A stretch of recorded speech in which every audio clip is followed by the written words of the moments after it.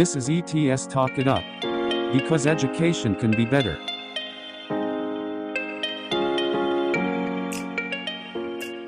เพราะฉะนั้นจะเห็นได้ว่าการ set destination ที่ดีเนี่ยมันไม่ได้เป็นเรื่องของการพยายามจะ identify super specific competency อย่างเดียวค่ะมันเป็นเรื่องของการบอกผู้เรียนด้วยค่ะว่ามันไกลแค่ไหนยากแค่ไหนแล้วเมื่อไหร่นะเราจะไปถึงตรงนั้นกันสวัสดีค่ะต้องกลางใจค่ะและนี่คือ ETS Talk It Up สำหรับหลายๆคนนะคะที่กำลังอยากจะมาเป็น MC Designer นะคะและถ้าท่านกำลังจะเริ่มค้นหา specific competency ว่าเรากำลังจะพัฒนาอะไรดีวันนี้ค่ะเราจะมาชวนคุยถึงเป้าหมายที่แคบหรือว่า super specific ของ MC ว่าถ้าท่านพยายามจะพาผู้เรียนเดินจากจุด A ไปถึงจุด B เนี่ยไอ้จุด B เนี่ยมันคืออะไรกันแน่ต้องเชื่อว่าสาเหตุที่เราชวนคุยวันนี้ค่ะเรื่อง goal setting เนี่ยก็เพราะว่าทุกครั้งเวลาเราเริ่มจะทำอะไรค่ะเราจะถามตัวเองเสมอเลยนะว่าอะไรคือ destination logic ของการถามตัวเองอย่างนั้นเนี่ยก็เพราะว่าถ้าเราไม่มี a clear destination นะคะ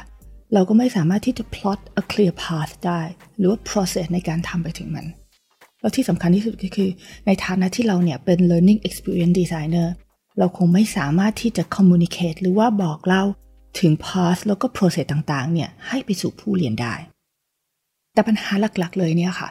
มันไม่ได้อยู่ที่การพยายามจะ set destination ที่ specific อย่างเดียวมันอยู่ที่การตอบคำถามว่าทำไมเราถึงจะไปที่นั่นด้วยค่ะวันนี้ค่ะต้องจะมาชวนคุยเรื่องของการทำ goal setting ที่ meaningful ซึ่งจะแบ่งออกมาเป็น2ส่วนนะคะส่วนแรกก่อนเลยเราจะมาตอบคำถามกันว่าเฮ้ยอะไรคือ problems what's the problems you are trying to solve แล้วส่วนที่2เนี่ยจะเป็นเรื่องของการ set super specific destination กันค่ะมาส่วนที่1ก่อนเลยท่านผู้ฟังเคยสังเกตไหมคะว่ามีหลายๆครั้งเนี่ยค่ะในฐานะที่เราเป็น educator เนี่ยเรามักจะ jump in ไปหาปัญหาแล้วบอกว่าเอ้ยนี่ต้องสอนเนี่ยผู้เรียนต้องการการเรียนรู้โดยที่เราลืมไปค่ะที่จะตอบคำถามว่า why ทำไมเขาถึงต้องการการเรียนรู้ที่เราเป็นผู้สร้างเพราะว่าถ้าเราไม่ตอบคำถาม why ให้มันดีๆเนี่ยค่ะในบางครั้งค่ะมันอาจจะทำให้เรา offer solution สำหรับปัญหาที่มันไม่ได้เกิดขึ้นจริงๆค่ะซึ่งแน่นอนค่ะในฐานะที่เป็น learning experience designer เนี่ยเราไม่อยากจะ offer solution แล้วค่อยไป create problems ถูกไหมคะการเริ่มต้นด้วย why เนี่ยค่ะเป็นสิ่งที่สำคัญมากมันเหมือนกับว่าเรากำลังจะบอกว่าเฮ้ยไปพัทยาเถอะคือไป set destination ไว้ก่อนเลยว่ามันคือจุด B แต่เรายังไม่ได้ตอบคำถามว่าทำไมเราจะไปพัทยาการที่เราเริ่มต้นออกแบบการเรียนรู้ด้วยการพยายามจะตอบคำถาม why เนี่ยจะเป็นประโยชน์เป็นพิเศษเลยค่ะสำหรับกลุ่มผู้เรียนที่เขาทำงานแล้วก็อยู่ข้างนอกเพราะว่าในทุกๆอย่างที่เราเอาไอ้พวกสกิลต่างๆที่เราเรียนใน micro credential 1ตัวเนี่ยไป apply ใช้กับงานเนี่ยสกิลเหล่านั้นเนี่ยค่ะควรจะถูกเอาไปเพื่อทำอะไรสักอย่างหนึ่งที่จะเป็นประโยชน์กับบริษัทกับสังคมกับงานของเขาหรือเอาไปแก้ปัญหาอะไรสักอย่างหนึ่งที่มีความสำคัญกับชีวิตของผู้เรียนคราวนี้หลายๆคนก็อาจจะถามเนาะว่าแต่ว่า learning เนี่ยมันสามารถจะเกิดขึ้นได้โดยไม่จำเป็นจะต้องมี problem มาก่อนได้ไหมคำตอบก็คือได้แต่ว่า learning ที่เราออกแบบเนี่ยมันจะต้องตอบคำถาม why ของผู้เรียนได้เสมอค่ะเช่นผู้เรียนท่านหนึ่งอาจจะเลือกมาฝึกฝนสกิลของการเล่นอุคาเลเล่อย่างเงี้ยค่ะซึ่งเราอาจจะไม่ได้เริ่มด้วยปัญหาที่ชัดเจนนักว่าผู้เรียนทั่วประเทศเล่นอุคาเลเล่ไม่เป็นแต่มันอาจจะเริ่มมาจากการตอบคำถาม why ของคนที่เป็น learner ว่าจริงๆแล้วเนี่ยสาเหตุที่เขาอยากจะเล่นเครื่องดนตรีชนิดนี้ได้เนี่ยคืออะไรเพราะว่าผู้เรียนบางคนเนี่ยอาจจะตั้งใจเข้ามาเรียนรู้เพราะเขาอยากจะ experience process ของการเรียนรู้โดยที่ไม่ได้แคร์มากกับ destination ว่าเขาจะไปถึงหรือเปล่าก็ได้ค่ะคราวนี้มาส่วนที่2กันค่ะหลังจากที่เราทราบแล้วว่าอะไรคือปัญหาหรือว่าเราตอบคำถาม why ในฐานะที่เป็น learning designer ได้แล้วเนี่ยเรากำลังจะมา set แล้วก็ define destination กันซึ่งแน่นอนค่ะ destination ของ micro credential เนี่ยจะต้องเป็น super specific competency เหตุผลที่มันจะต้อง super specific เนี่ยก็เพราะว่ายิ่งมันแคบหรือว่ายิ่งชัดเจนมากเท่าไหร่อะค่ะเราจะสามารถออกแบบ learning ได้ดีเท่านั้นลองจินตนาการดูนะคะว่าถ้ามีใครมาบอกเพื่อนอาจารย์บอกว่าเราไปเจอกันที่พัทยาบอก destination ว่าเป็นที่พัทยาถามว่าเราจะเจอกันไหมคะถ้าเราไม่ specify ลงไปว่าในส่วนไหนของพัทยาที่เราควรจะไปเจอกันวันไหนที่เราควรจะไปเจอกันกี่โมงเราจะเจอกันเพราะฉะนั้นจะเห็นได้ว่าการ set destination ที่ดีเนี่ย มันไม่ได้เป็นเรื่องของการพยายามจะ identify super specific competency อย่างเดียวค่ะมันเป็นเรื่องของการบอกผู้เรียนด้วยค่ะว่ามันไกลแค่ไหนยากแค่ไหนแล้วเมื่อไหร่นะเราจะไปถึงตรงนั้นกันจะเห็นได้ว่าจุดหลักๆของการพยายามจะ set destination เนี่ยคือนอกจากว่าจะตอบคำถามว่าเขาทำอะไรได้แล้วนะคะเรายังพยายามจะตอบคำถามว่าเขาทำได้ในระดับอะไรแล้วก็ทำได้เมื่อไหร่ด้วยเรามาจุดแรกของมันก่อนเลยก็คือเขาทำอะไรได้ต้องเชื่อว่านี่เป็นคำถามที่ทุกๆคนคิดหนักนะคะว่าเราจะพัฒนา specific skill อะไรดีแต่คำถามนี้มันจะไม่ยากมากค่ะถ้าเราทราบถึงปัญหาว่าเรากำลังจะแก้ปัญหาอะไรยกตัวอย่างเช่นนะคะถ้ามีบริษัทนึงเนี่ยที่เขาเก็บ data ไว้เยอะแยะเลยแต่เขาไม่มีความเข้าใจพื้นฐานในการตีความของ data นั้นแล้วเอามันมาใช้ประโยชน์ไม่ได้แล้วเรากำลังจะคิดว่าอย่างเงี้ย destination ของเขาเนี่ยควรจะเป็นอะไรดีมันง่ายขึ้นถูกไหมคะที่เราจะ identify ว่าอย่างนี้เราก็พัฒนา skill ที่ทำให้คน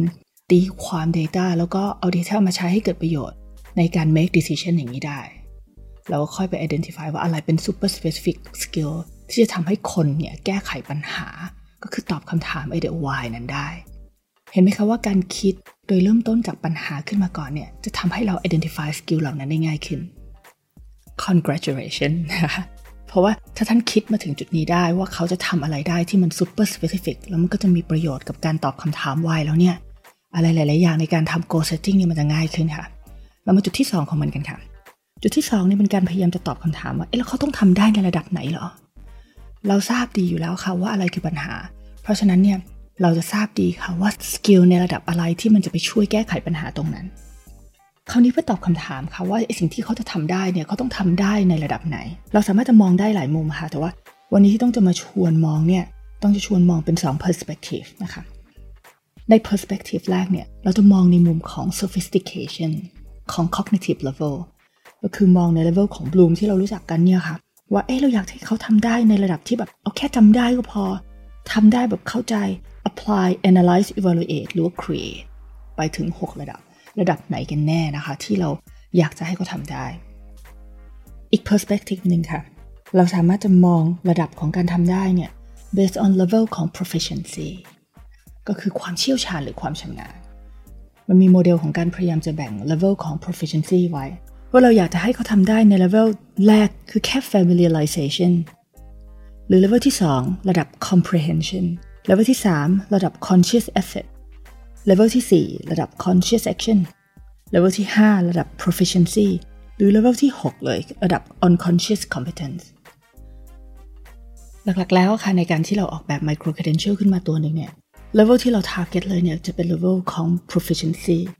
ก็คือระดับทำเป็นถ้าหลายๆท่านไม่เคยฟังในเอพิโซดก่อนๆนะคะที่เราคุยกันเรื่อง proficiency เนี่ยเรากำลังคุยกันว่าใครก็ตามค่ะที่ทำได้ในระดับที่ทำเป็นเนี่ยต้องทำได้บ่อยๆในหลายสถานการณ์ด้วย strong result คือต้องมั่นใจจริงๆค่ะว่าเขาทำเป็นจริงๆเพราะฉะนั้นการที่เรามอง level ของความยากง่ายของ super specific skill ใน2 perspective ท่านจะสามารถเอามันมา plot เป็นแกน x กับแกน y ได้นะคะแล้วท่านจะเห็นจุดตัดเลยค่ะว่า micro credential 1ตัวเนี่ยเวลาที่เราออกแบบเนี่ยเรากำลังจะ target application ขึ้นไปใน Bloom taxonomy ในขณะเดียวกันก็ target proficiency ขึ้นไปนะคะใน scale ของ proficiency คราวนี้จุดสุดท้ายค่ะของการพยายามจะทำ goal setting คือการตอบคำถาม how far ก็คือเขาจะทำได้เมื่อไหร่จะเห็นว่าการตอบคำถามว่าเขาจะทำได้เมื่อไหร่เนี่ยมันมีหลายประเด็นมากเลยเข้ามาเกี่ยวข้องประเด็นแรกเนี่ยมาจาก perspective ของคนที่เป็นผู้เรียนก็คือเราจะต้องสามารถ identify gap ได้ก่อนว่า gap ของเขาคืออะไรกันบ้างผู้เรียนมี knowledge gap skill gap นะคะ motivation gap หรือว่า habit gap อื่นๆที่ทำให้เขาไม่สามารถจะไปจากจุด A ถึงจุด B ได้ถ้าเราไม่สามารถ identify gap ได้เราก็ไม่รู้ค่ะว่าเราจะไปถึง destination ได้เมื่อไหร่หรือว่าการเดินทางนี้มันจะยาวนานแค่ไหนนอกจากว่าเราจะต้องทราบแล้วว่า gap ของผู้เรียนคืออะไรเราก็มีความจำเป็นที่จะต้องเข้าใจด้วยค่ะว่า super specific skill ที่เรากำลังพยายามจะ develop เนี่ยมันต้องใช้เวลายาวนานแค่ไหนในการสร้างยกตัวอย่างเช่นถ้าเรากำลังพยายามจะสอนผู้เรียนเนี่ยให้สามารถจะ solve โจทย์ปัญหาได้โดยใช้เซตของสมการสัก1เซตแล้วกันค่ะสิ่งที่เราต้องทำก็คือ make sure ว่าเขาเข้าใจเซตของสมการชุดนั้นว่ามันใช้ยังไงสอนเขาวิธีการแทนค่าใช้ parameter ต่างๆในสมการนั้นแล้วก็ให้เขาลองทำโจทย์ที่หลากหลายค่ะให้เขาสามารถจะ apply สมการเหล่านั้นหรือวิธีการใช้สมการเหล่านั้นเนี่ยเข้ามากับโจทย์ต่างๆที่หลากหลายได้เพราะฉะนั้นเขาจะสามารถทำเป็นค่ะ โดยการ activate knowledge หรือว่าความรู้ของสมการเนี่ยที่เราเพิ่งให้เนี่ยแล้วก็มาฝึกฝนแล้วก็เราสามารถจะพาเขาเข้าไปสู่ level ของ proficiency ของการ solve โจทย์เหล่านั้นได้ไม่ยากค่ะแต่เขาจะจำแล้วก็เอามันไป apply ใช้ได้มากน้อยขนาดไหนถ้าเขาไม่ได้เจอโจทย์ปัญหาที่เราเคยให้เป็นตัวอย่างหรือเปล่าอันนั้นก็เป็นอีกเรื่องหนึ่งคราวนี้บางกลุ่มของสกิลค่ะเป็นกลุ่มของสกิลที่เราไม่สามารถจะทำแบบนั้นได้ยกตัวอย่างเช่นสกิลของภาษาอย่างนี้แล้วกันค่ะภาษาจีนถ้าเรากำลังจะพยายามสอนให้ผู้เรียนพูดภาษาจีนเป็นสกิลของภาษาอย่างเงี้ยค่ะถือว่าเป็น long skill คือเป็นสกิลที่ใช้ระยะเวลายาวนานในการ develop กว่าคนหนึ่งอะค่ะจะสามารถที่จะเก็บเรียกว่า database ของคำศัพท์ต่างๆค่ะตั้งแต่เลเวลที่มันง่ายๆใช้บ่อยๆไปจนถึงเลเวลที่มันยากๆใช้ระยะเวลายาวนานมากเป็นปีเพราะฉะนั้นถ้าเรากำลังจะออกแบบ micro credential ขึ้นมาเพื่อพัฒนาสกิลของภาษาแล้วเรามี expectation ว่าผู้เรียนเนี่ยจะต้องทำได้ภายในระยะเวลา3วันเนี่ยเป็นสิ่งที่เป็นไปไม่ได้เพราะฉะนั้นเป็นสิ่งที่สำคัญมากค่ะที่เราจะต้องทราบธรรมชาติอะค่ะของ super specific skill ที่เรากำลังพยายามจะ develop ด้วยว่ามันเป็น slow skills หรือว่า fast skill นะคะมันมีตัวอย่างค่ะของการพยายามจะให้ analogy นะคะของการมอง skill ไว้ว่ามันเหมือนคล้ายๆโครงสร้างของบ้านอะไรที่เกี่ยวข้องกับแกนของผู้เรียนนะคะไม่ว่าจะเป็น core values พวก cultural background ต่างๆที่เปลี่ยนได้ยากเนี่ยค่ะถ้าเราจะไปพัฒนา skill ที่มันแตะในส่วนนั้นเนี่ยค่ะถือว่าเป็น foundation ของบ้านหรือว่าโครงสร้างของมันแต่ถ้าเรากำลังพูดถึงพวก skill ต่างๆที่พอจะ develop ได้แต่ใช้เวลานานหน่อยเรากำลังจะพูดถึงเช่นโครงสร้างของห้องพวกฝาผนังต่างๆซึ่งเราไม่ได้เปลี่ยนได้บ่อยๆแต่ก็สามารถจะทุบแล้วก็เปลี่ยนได้ส่วนที่เป็นพวกเฟอร์นิเจอร์ค่ะที่อยู่ในห้องต่างๆเนี่ยค่ะไม่ว่าจะเป็นโคมไฟโซฟานะคะหรือว่าเฟอร์นิเจอร์ลอยต่างๆที่เราซื้อเข้ามาใส่ไว้ในห้องเนี่ยค่ะซึ่งเราเปลี่ยนได้บ่อยๆเนี่ยเป็นพวก faster skill เช่นพวก specific tools ต่างๆหรือเทคนิคต่างๆในการทำอะไรหรือว่า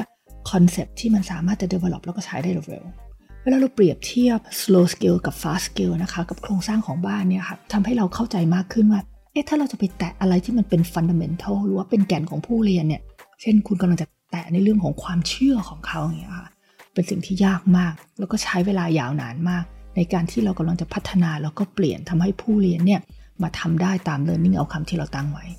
แต่ถ้าเราจะไปแตะสิ่งที่เป็น furniture หรือพวกไปเปลี่ยนผ้าม่านอย่างเงี้ยค่ะไปซื้อโซฟาใหม่ใส่เข้าไปให้เขาหรือไปแตะส่วนที่สามารถจะเปลี่ยนแปลงได้ง่ายหรือซึ่งเป็น skill set ที่สามารถพัฒนาได้เร็วค่ะมันก็ไม่ใช่เรื่องยากเลยค่ะที่เราจะใช้เวลาไม่กี่วันเพื่อพัฒนาสกิลเหล่านั้นหรือ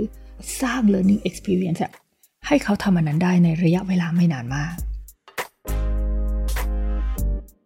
โอเคค่ะฟังมาถึงตรงนี้แล้วก็สรุปว่าวันนี้ค่ะเราคุยกันเรื่องของการทำ goal setting นะคะซึ่งก่อนที่เราจะไปถึงการพยายาม set destination ว่าอะไรเป็น super specific destination ของผู้เรียนเนี่ยเราต้องตอบคำถาม why ก่อนเลย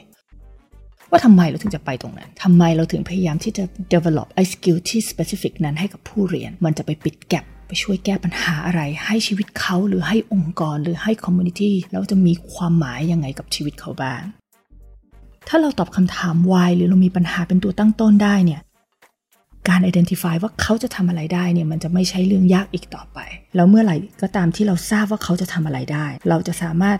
identify ได้ว่าสิ่งที่เขาทำได้เนี่ยเขาจะต้องทำได้ในระดับอะไรและใช้เวลาในการเดินทางเท่าไหร่ซึ่งเวลาในการเดินทางเนี่ยก็จะถูกพิจารณาได้จากแก็ปของผู้เรียนแล้วก็ nature ของ skill ที่เรากำลังพยายามจะ develop ด้วยว่ามันเป็น fast หรือว่า slow skill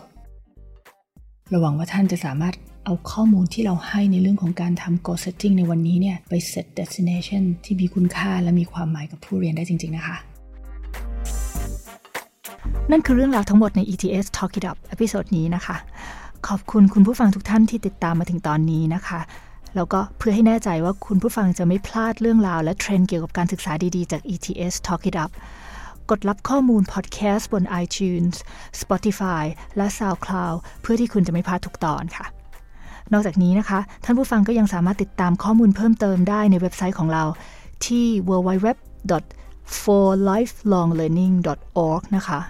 หรือถ้าอยากแลกเปลี่ยนความรู้ความคิดเห็นกันก็สามารถเข้ามาพูดคุยกันกับต้องได้โดยตรงนะคะที่แฟนเพจกลางใจสิทธิถาวรแล้วพบกันใหม่ค่ะในตอนหน้าสำหรับวันนี้สวัสดีค่ะ